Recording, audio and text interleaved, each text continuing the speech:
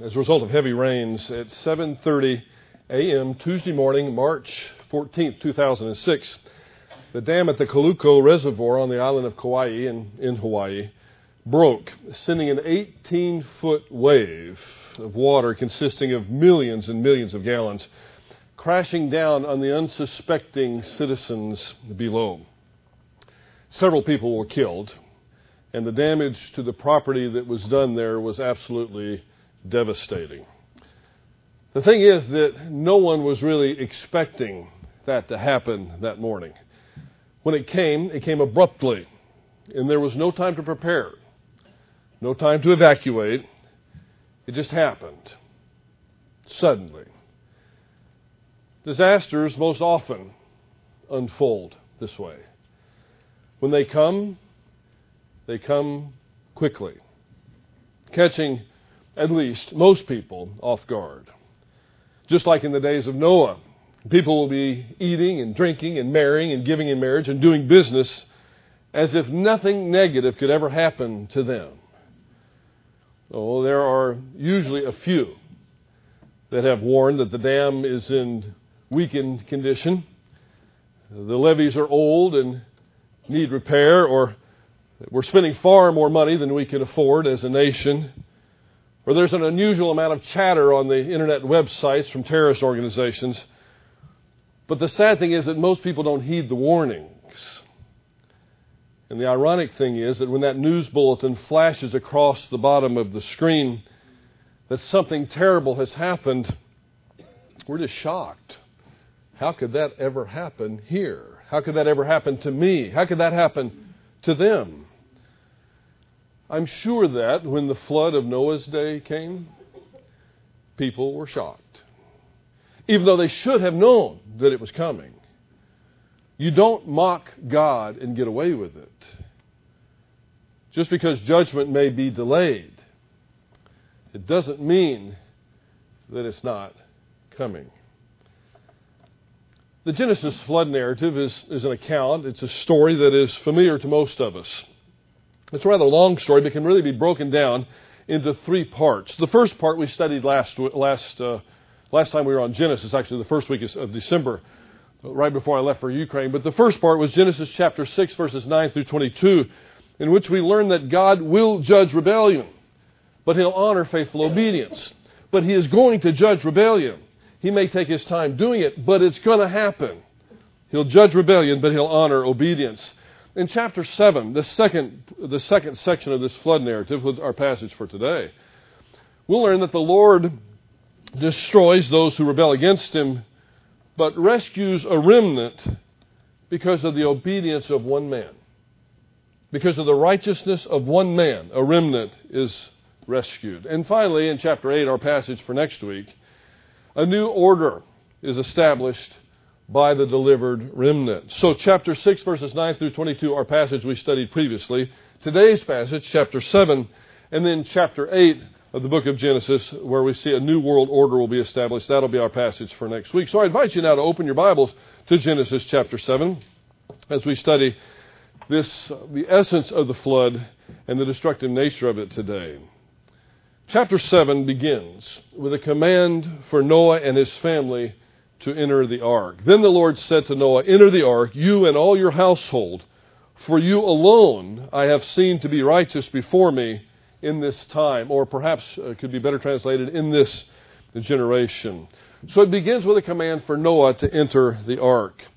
The idea of entering the ark, it actually is a prominent theme in this chapter as a symbol of righteous obedience. For the ark is the only vehicle that God has ordained for providing physical deliverance from this coming disaster. But it's also representative of God's place of blessing that contrasts to what's going on outside the ark. So the ark is a symbol, it's representative of God's place of blessing, and then everything outside the ark is going to be the place of destruction, the place of the wrath of God being poured out upon the people. Inside the ark, blessing associated with righteous obedience. Outside the ark, wrath associated with rebellious disobedience.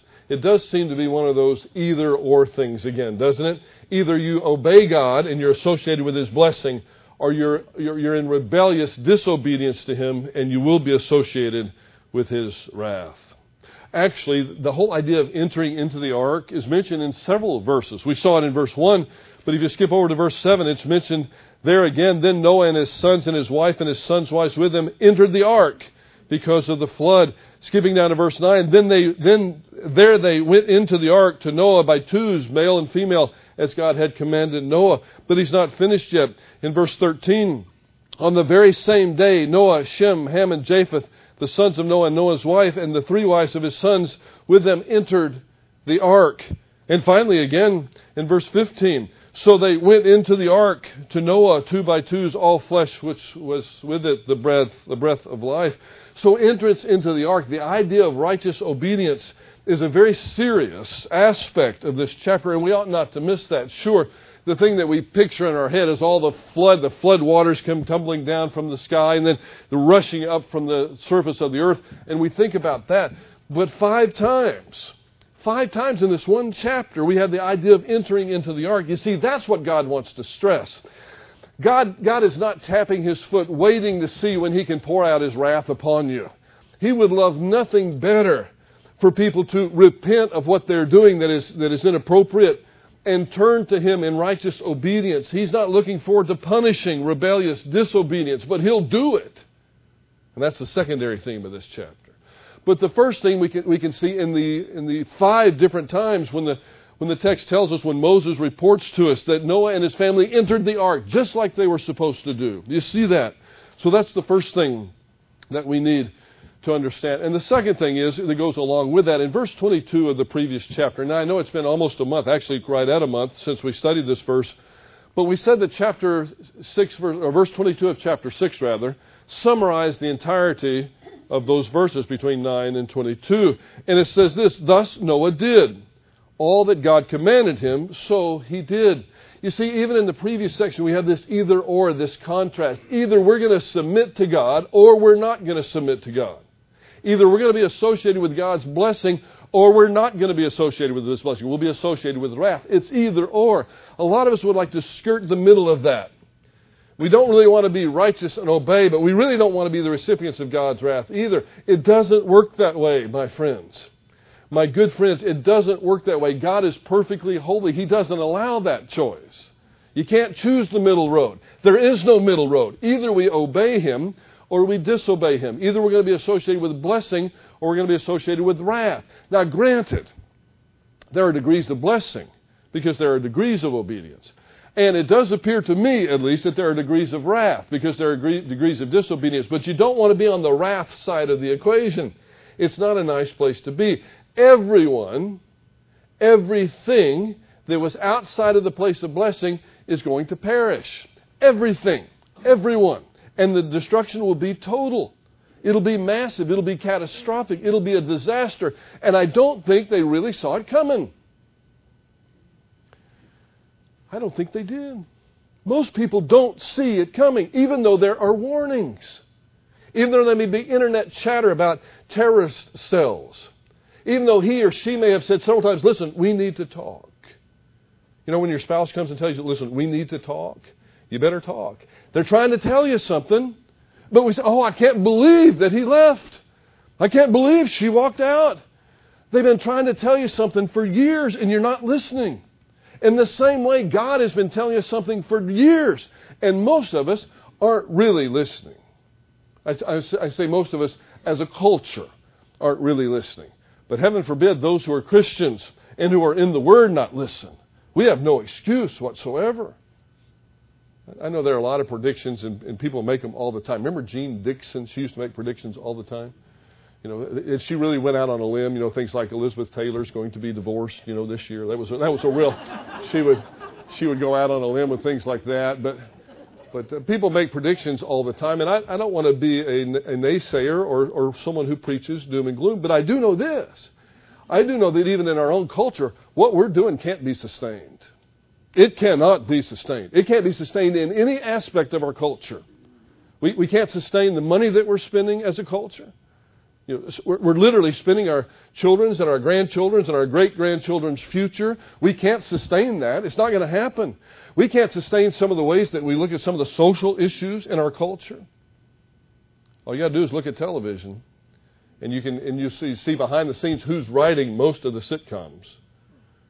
By the way, it's one sin. I'm not going to harp on it, but most sitcoms are written by homosexuals. That's a fact, Jack.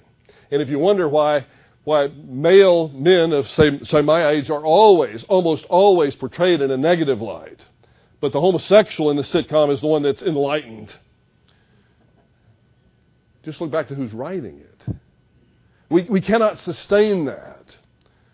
Homosexuality is a sin like any other. And I do believe we should love the homosexual, but we've got to hate the homosexuality. And see, that's what we've done. Is we've come to embrace the sin itself as part of a cultural tolerance. We can't sustain that. Militarily, we've got a lot of issues that we just really can't sustain these things. There are politically. Do I even need to go there? There are things that we can't sustain as a culture. We can't keep going this way.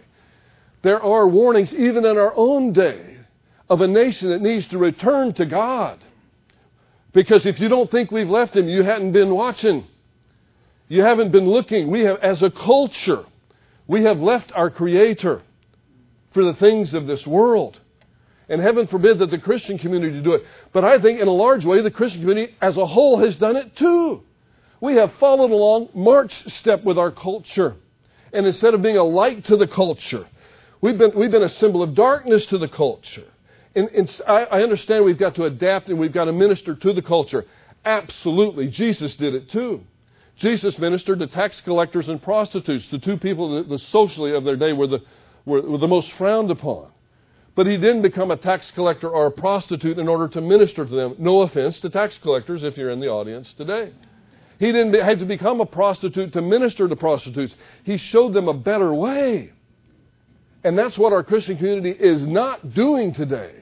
We are not showing people a better way. We are adapting to their ways. And we're welcoming it into the church.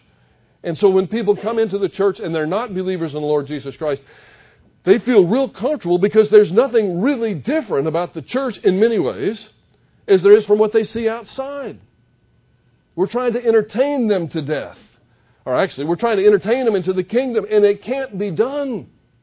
It cannot be done. We need to be lights to the community. Now, that doesn't mean we need to be stuffy. And it doesn't mean that we need to be arrogant. Heaven forbid. We need to be loving and kind and worshipful of our Lord. When we sing, we need to sing. And we need to sing like we mean it. When we give it, we ought not to have to twist arms. That's why I will never twist your arm to give a dime, because that's an act of personal worship between you and your Creator. But we ought to do it liberally. When we fellowship with one another, it should be in love so that we would be a light to these people. People that need the gospel so badly, so deeply, so desperately. Because I don't know if it's going to be a personal disaster or if it's going to be a national disaster or perhaps even an international disaster. But you know, as sure as you're sitting there, that there's going to be a time that will come when you get that phone call at 2 o'clock in the morning. And you pick up the phone and there's somebody weeping on the other end. It's going to happen. Are you prepared for that? Or have we been living and cultivating a relationship with the culture for so long that when some disaster finally does happen, when you get the call that says, hey, listen, I've got the results of your test, but I'm going to need you to come in. And please bring your wife with you. Are you going to fall apart when you get that call? Or are you going to be ready for it? Because for decades you've been in the Word, you've been fellowshipping with God, and you're ready for it when it happens. I don't know what we can do about our culture in terms of getting the culture ready. But I know what we can do for us. And that is to get ourselves ready individually. And then be a light as a local church and as hopefully as the church universal to this world that needs us so much. And that's what Noah was. That's why 5 times in this chapter the idea of entering into the ark comes into play. Because this is symbolic of Noah's obedience, entering into the ark. And then we have something that really knocks our socks off if we pay close attention to it. And it's still in verse 1, actually. Then the Lord said to Noah, enter the ark, you and all your household. He says this to Noah, though. You see? He says it to Noah, enter into the ark, you and all your household. For you alone I have seen to be righteous before me. Actually, that's a singular concept. You alone. God has seen him to be righteous. And it can also be understood he's observed him, or he's declared him to be acting righteously. Not perfectly, by the way. Noah wasn't perfect. We find that when the flood narratives are over. Certainly his sons weren't perfect either. Enoch wasn't perfect, although he walked with God. The only perfect person that's ever lived is Jesus Christ. That's why he's the only qualified Redeemer. That's why if we want to receive eternal life, if you haven't ever done that, and you're here today without Christ, without hope, how can you live without hope and without eternal life? I've got great news for you. I've got incredible news for you. God loved you so much that he sent his only begotten Son, that whosoever believeth in him should never perish but have everlasting life. Maybe you spent most of your life trying to live perfectly and you realize you can't do it and you're frustrated. Because you know if God exists, he is perfect, he's perfectly holy, and you know that in your imperfections you can't have a perfect relationship with a perfect God if you're unholy. I know that. I'm in the same boat that you are. But I know who was holy, and that's Jesus Christ. And Jesus Christ paid the penalty for me. He's the only qualified Redeemer. All the sins that I ever committed, every single one of them, or that I ever will commit, were poured out upon Christ on the cross, and they were judged in him. So that frees me up to do like a Philippian jailer was told by the Apostle Paul so long ago. When the jailer says, what do I need to do to be saved? You know what he was asking? He wasn't asking for physical deliverance there, because he was already delivered physically. The physical danger had ended. He was asking for something spiritual, something more important even than physical deliverance. What do I need to do to receive eternal life? That's another way he could have asked that question. And the apostle said, believe on the Lord Jesus. Trust him. Place your faith in him, and you will be saved. Sounds simple, doesn't it? Now, you may be sitting here thinking that sounds too simple to me. It's got to be harder than that. And I would say if I was designing the whole thing, I'd make it a whole lot harder on all of us. I really would have. But God designed it. And you know who he made it hard on? He made it hard on Jesus Christ. That's who it was difficult for. So when people talk about easy believism, it actually aggravates the dog out of me. Because what we're doing is we're denigrating the work of Christ on the cross. He paid it all. All to him I owe. Every single bit of it. I bring nothing to the table. I come with the empty hands of faith. That's all I come with. It's all of him.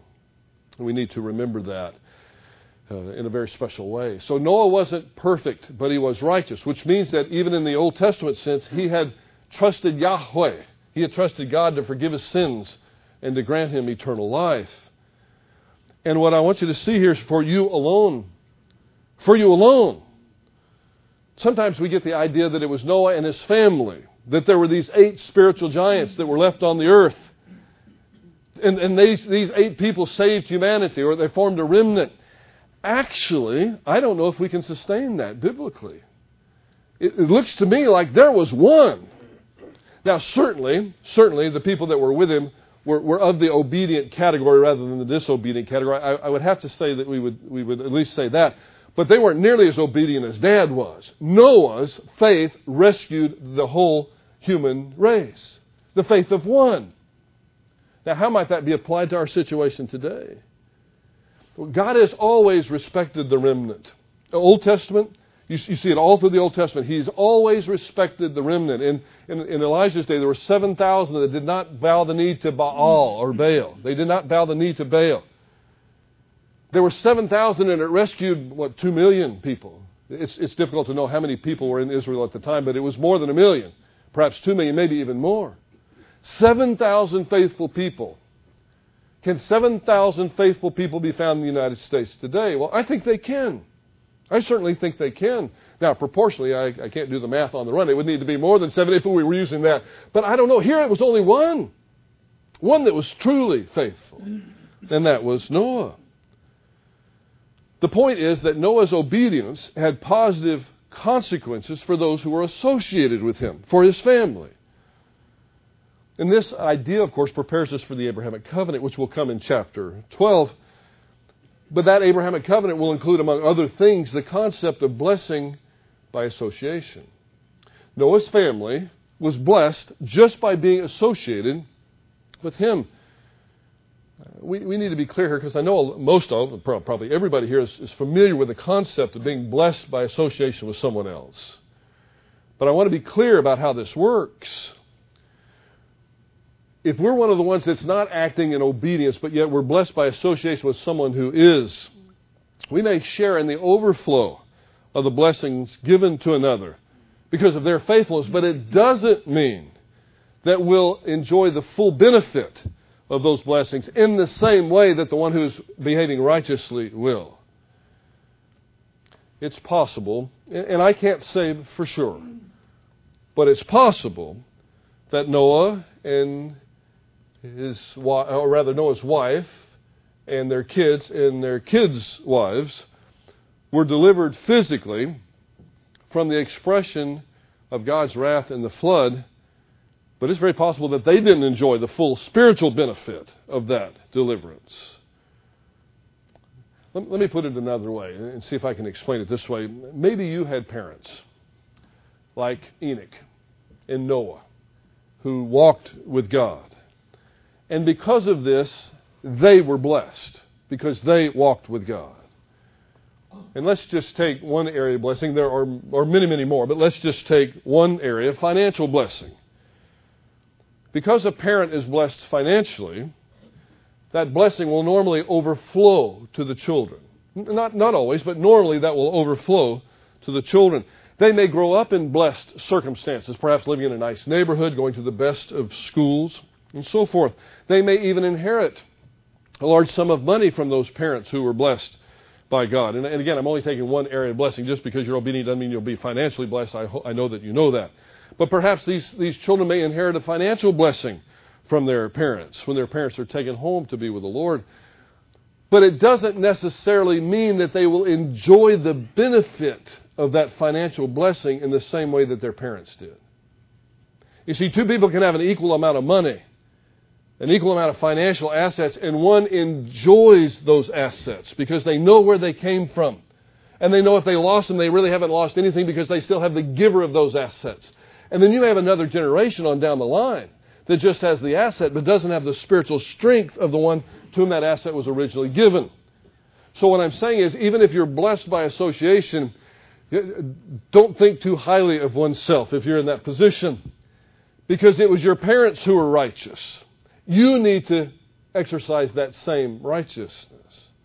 And I hope that if you're sitting here today listening to my voice, or perhaps watching this at some future time, you will be one of those parents that walks with God and passes down maybe a financial heritage, maybe not. That's not the point. But a spiritual heritage to your kids.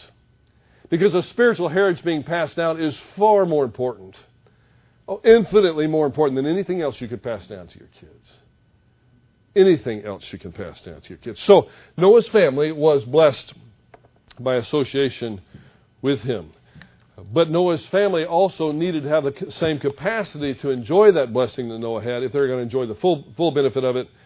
And I just don't know. This is the bottom line. We can't say that the family of Noah was experientially righteous just because Dad was spiritually righteous. Okay? All we can really say about this passage is that Noah was righteous. And I'll tell you something, that knocks my socks off. Because God is willing. He's willing to save the entire human race by providing a remnant that can reproduce, based upon what it looks very much like the faithfulness of one man. God respects the faithfulness of men and women. And you may look out at the culture like I do and say, oh my goodness, what can we ever do about that? And I don't mean to be trite or trivial here at all, but it's got to start with you individually. It doesn't start with the President of the United States or the Vice President or the Secretary of the State or the Speaker of the House or the Majority Leader of the Senate. These people are the ones that get the press, but it starts with you. It starts with your spiritual life. Not with your spouses. Not with your kids. It may overflow. It starts with you. So don't listen to a message like this and think, I really wish that person was here today. No, this is for you and for me. It's got to start with us. It's got to start with us. We learn that Noah is 600 years old when the flood began. Later on in the passage, we'll learn that he's 601 plus a few days when they actually get to exit the ark. On the very day that the rain began to fall, the family enters the place of rescue. And not only does a torrent of rain come from the sky, but the text tells us that the deep, the reservoirs of water from the deep burst open. Just like that dam that I told you about in Hawaii burst instantly, instantaneously, and just a mountain of water. One report estimated that 300 million gallons of water overflowed that dam almost instantly. Now that's a lot of water. Now, that's more than I can even imagine. It must have been a big reservoir. 300 million gallons all came rushing down. Reminded me very much of that tsunami that you hear about that hit Southeast Asia, where people are just sitting there eating and drinking and doing commerce, and all of a sudden they're washed away by a wall of water. And that looks like what has happened here. In verse 10, it came about after the 7 days that the water of the flood came upon the earth. In the 600th year of Noah's life, in the second month, on the 17th day of the month, on the same day, all the fountains of the great deep burst open. It's that word burst that I want you to focus upon for just a moment. Because, see, that's the suddenness of the disaster. When rain falls, we're used to rain here. We're not used to snow or sleet or some other condition, but we're used to rain. And if it was to start raining really heavily out here, we may look at our watch and say, you know what, if it keeps raining this heavy, we may have to cut the service a little short, because I know when it rains this heavy, the street floods over here. Because we've seen that before, and we know in X amount of time that the water is going to come up pretty heavily. You remember when Allison came about? We had that whole week worth of rain, and the meteorologist kept saying, listen, if it keeps this up by Friday or Saturday, we're going to be in big trouble. Because the culverts are full already. There's nowhere for the water to go. But they can almost predict it because it was coming from the sky. But I don't know if you remember this, because we lived in Pasadena at the time, and our street was, our house was one of the only ones on the street that wasn't flooded. The whole neighborhood was really flooded. But the thing that finally flooded our neighborhood wasn't more rain coming from the sky. It was the fact that the rain had nowhere to go. The high tide came in. It pushed the water back upon us. So it wasn't the rain so much. It was the fact that something else entered into the equation, at least in our neighborhood. Maybe in yours too. Water overflowed the bayou, I guess. But here you see, it's not just rain, so the people can't say, you know what, if it keeps this up, I think I'm going to ask Noah if I can't get in that ark. Maybe he was right about this, but I'm going to give it until Thursday. No, it wasn't that way. There was no, once the judgment came, then the clock stopped ticking. It's over. There's no more time to adjust then. It's too late. And you see, the thing that made it too late was not so much the rain coming from the sky, although I'm sure that was ominous, and I'm sure it concerned them. But when the waters of the deep burst open, when these reservoirs that exist underneath the earth, when those burst open, it happened like this. So there wasn't any, let's wait till Thursday. It started happening immediately. It was sudden, and that's how disasters come. Suddenly and swiftly. No matter what the disaster is, and sometimes we get warning. Sometimes we feel poorly. We feel poorly for a while, and then we go to the doctor, and he said, we'll run these tests. And so you may have a little lead up to it. But there's still that moment when it becomes a reality, isn't it? When you go in and she says, hey, listen, I've got this report. We need to talk to you about that. It looks like you've got cancer. And then they may give you a prognosis about that. The time to prepare for that report is not after the doctor tells you. It's right now. The time to prepare for that disaster is not in the middle of the disaster. It really, you could argue that it can't be done then. You're already into it. The time to prepare is now. To take our spiritual lives seriously now, not later. We can't wait until we get that phone call and our world has been shattered And then say, where is that passage? I know there's a passage in there. Listen, I feel for you, because we've all done something like that.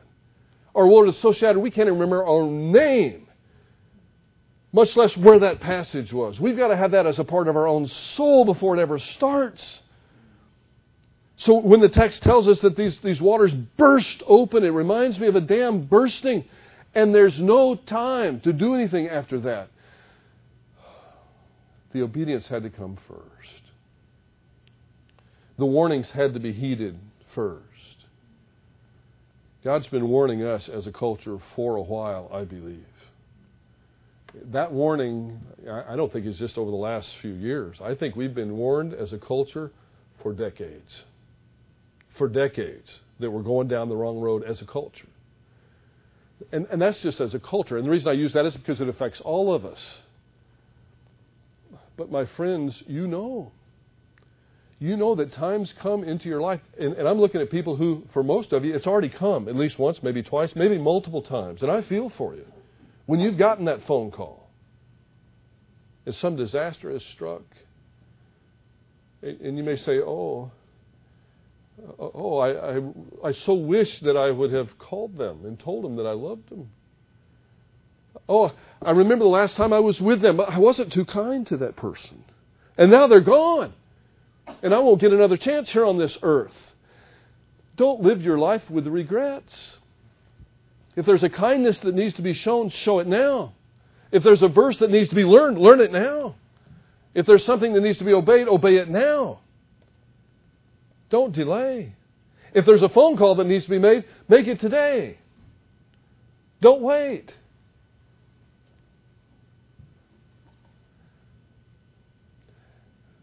I never forget driving down the Gulf Freeway a couple of years ago, and my father-in-law had just passed away, Cindy's dad.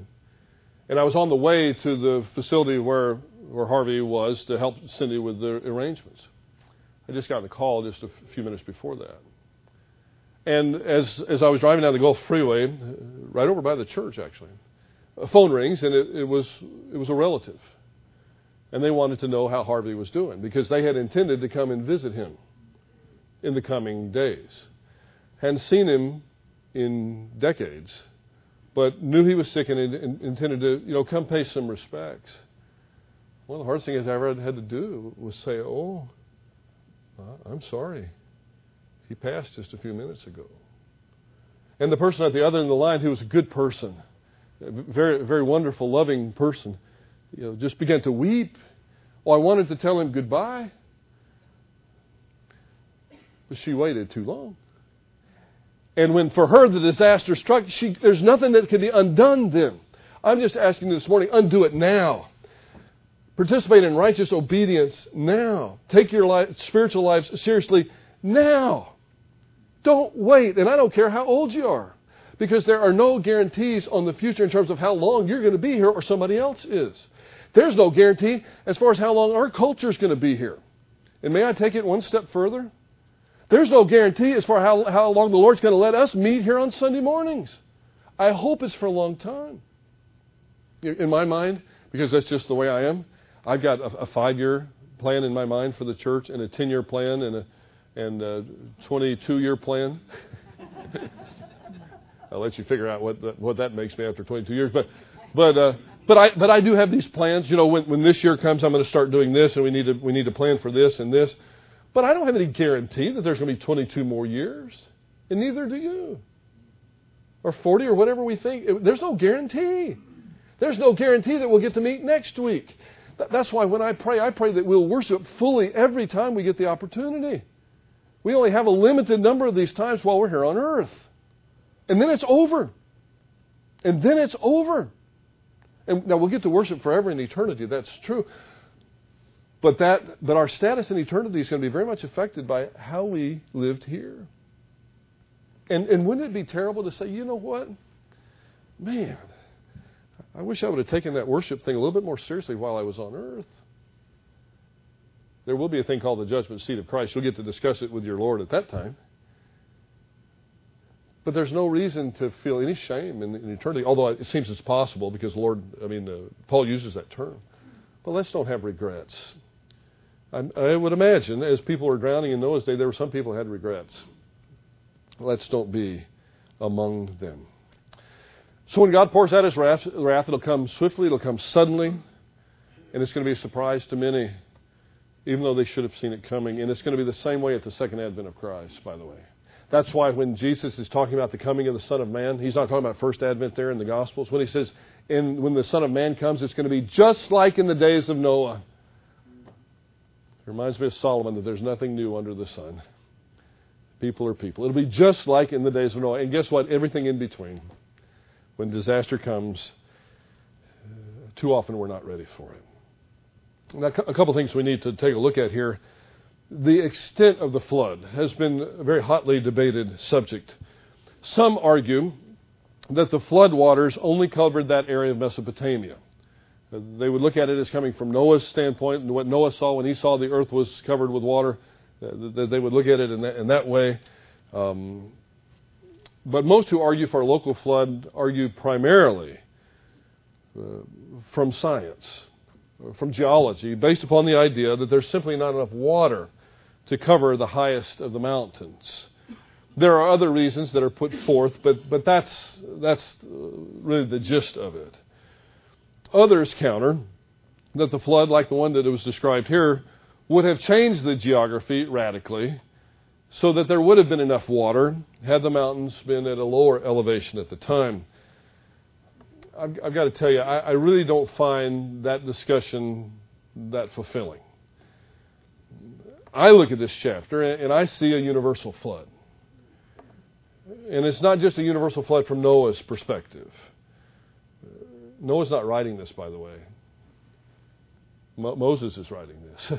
So those who argue that it would be only what Noah would have seen would have to insert Moses in there as well. And in Moses' world, the world was a lot broader than in Noah's world. So I just don't think that from Noah's perspective thing really carries as much weight as it should, or as people think. But the point is here in these verses 17 through 24, it's certainly a picture of a flood that destroys everything outside. Well, let's look at the verses. In verse 17, then the flood came upon the earth for 40 days, and the water increased and lifted up the ark so that it rose above the earth. And the water prevailed and it increased greatly upon the earth, and the ark floated on the surface of the water. And the water prevailed more and more upon the earth, so that the high mountains everywhere under the heavens were covered. That sounds pretty universal, unless there were only mountains in Mesopotamia. But I move on. In verse 20, the water prevailed 15 cubits higher, and I think that's 15 cubits is about 20-something feet higher, something like that. But high enough that you couldn't see them. In verse 21, and all flesh that moved on the earth perished. Birds and cattle and beasts and every swarming thing that swarms upon the earth, and all mankind. Now, I suppose it's possible that all animals were restricted to Mesopotamia at that time, and all mankind was restricted to Mesopotamia. I know that anthropologists say they don't see any evidence of mankind's existence outside of Mesopotamia at that time in history. Maybe not, but the point is, everything that was alive had to die. Well, let's keep going. All flesh that moved on the earth perished, birds and cattle and beasts and every swarming thing that swarms upon the earth, and all mankind. And all that was on dry land, and all whose nostrils was the breath of life, of the spirit of life, died. Thus He blotted out every living thing that was on the face of the land, from man to animals to creeping things and the birds of the sky, and they were blotted out from the earth, and only Noah was left, together with those who were with him in the ark. And the water prevailed upon the earth 150 days. Now look, and I know we have quite a few here, but if you hold to a local flood, that's fine by me. I don't think it makes you a heretic, but I do think it's very difficult to sustain from this passage. See, the point is that inside the ark is the place of blessing. Outside the ark, everywhere on earth outside the ark is the place of God's judgment. And unless you were to have some fantasy that the animals had not migrated outside of Mesopotamia, you've got a real problem why God even bothers bringing the animals 2 by 2 upon the ark. If there are animals outside that are not going to be drowned, then why bother with this whole thing of 2 by 2 on the ark? But the point is this. The destruction was total. I don't know how Moses could have written it under the inspiration of the Holy Spirit to indicate that it was total any other way than what he said it here. If he wanted to say that it was total, how would he have said it other than this? Now, I also know that there are times when the text says the whole earth was this or that, and it's obvious that the whole earth wasn't this or that from the context. You have to take it from the context. So that's really all I want to, I don't want to spend a whole class on whether the flood was universal or local. My view is that it was universal. And I believe that it was universal based upon the text, understanding that there are some scientists who would disagree with that. But I believe that the text indicates that it's universal. The language of the chapter certainly says that. Well, in the end, here's our bottom line.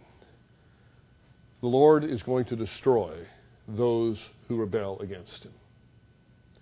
But he's going to preserve a remnant for the human race because of the faithfulness of one person. One person. Now here's what I want to leave you with on this first Sunday of the new year. Where do you want to be? Do you want to be inside the ark? In a place that is representative of righteous obedience? Or are you going to choose to be outside the ark in the place of wrath, which is representative of rebellious disobedience? I mean you as an individual. I'd love to speak to us as a church, but really I can only speak individual to individual. It's up to you, and you get to choose. Are you going to be prepared for disaster when it comes? Then start today. It's your choice.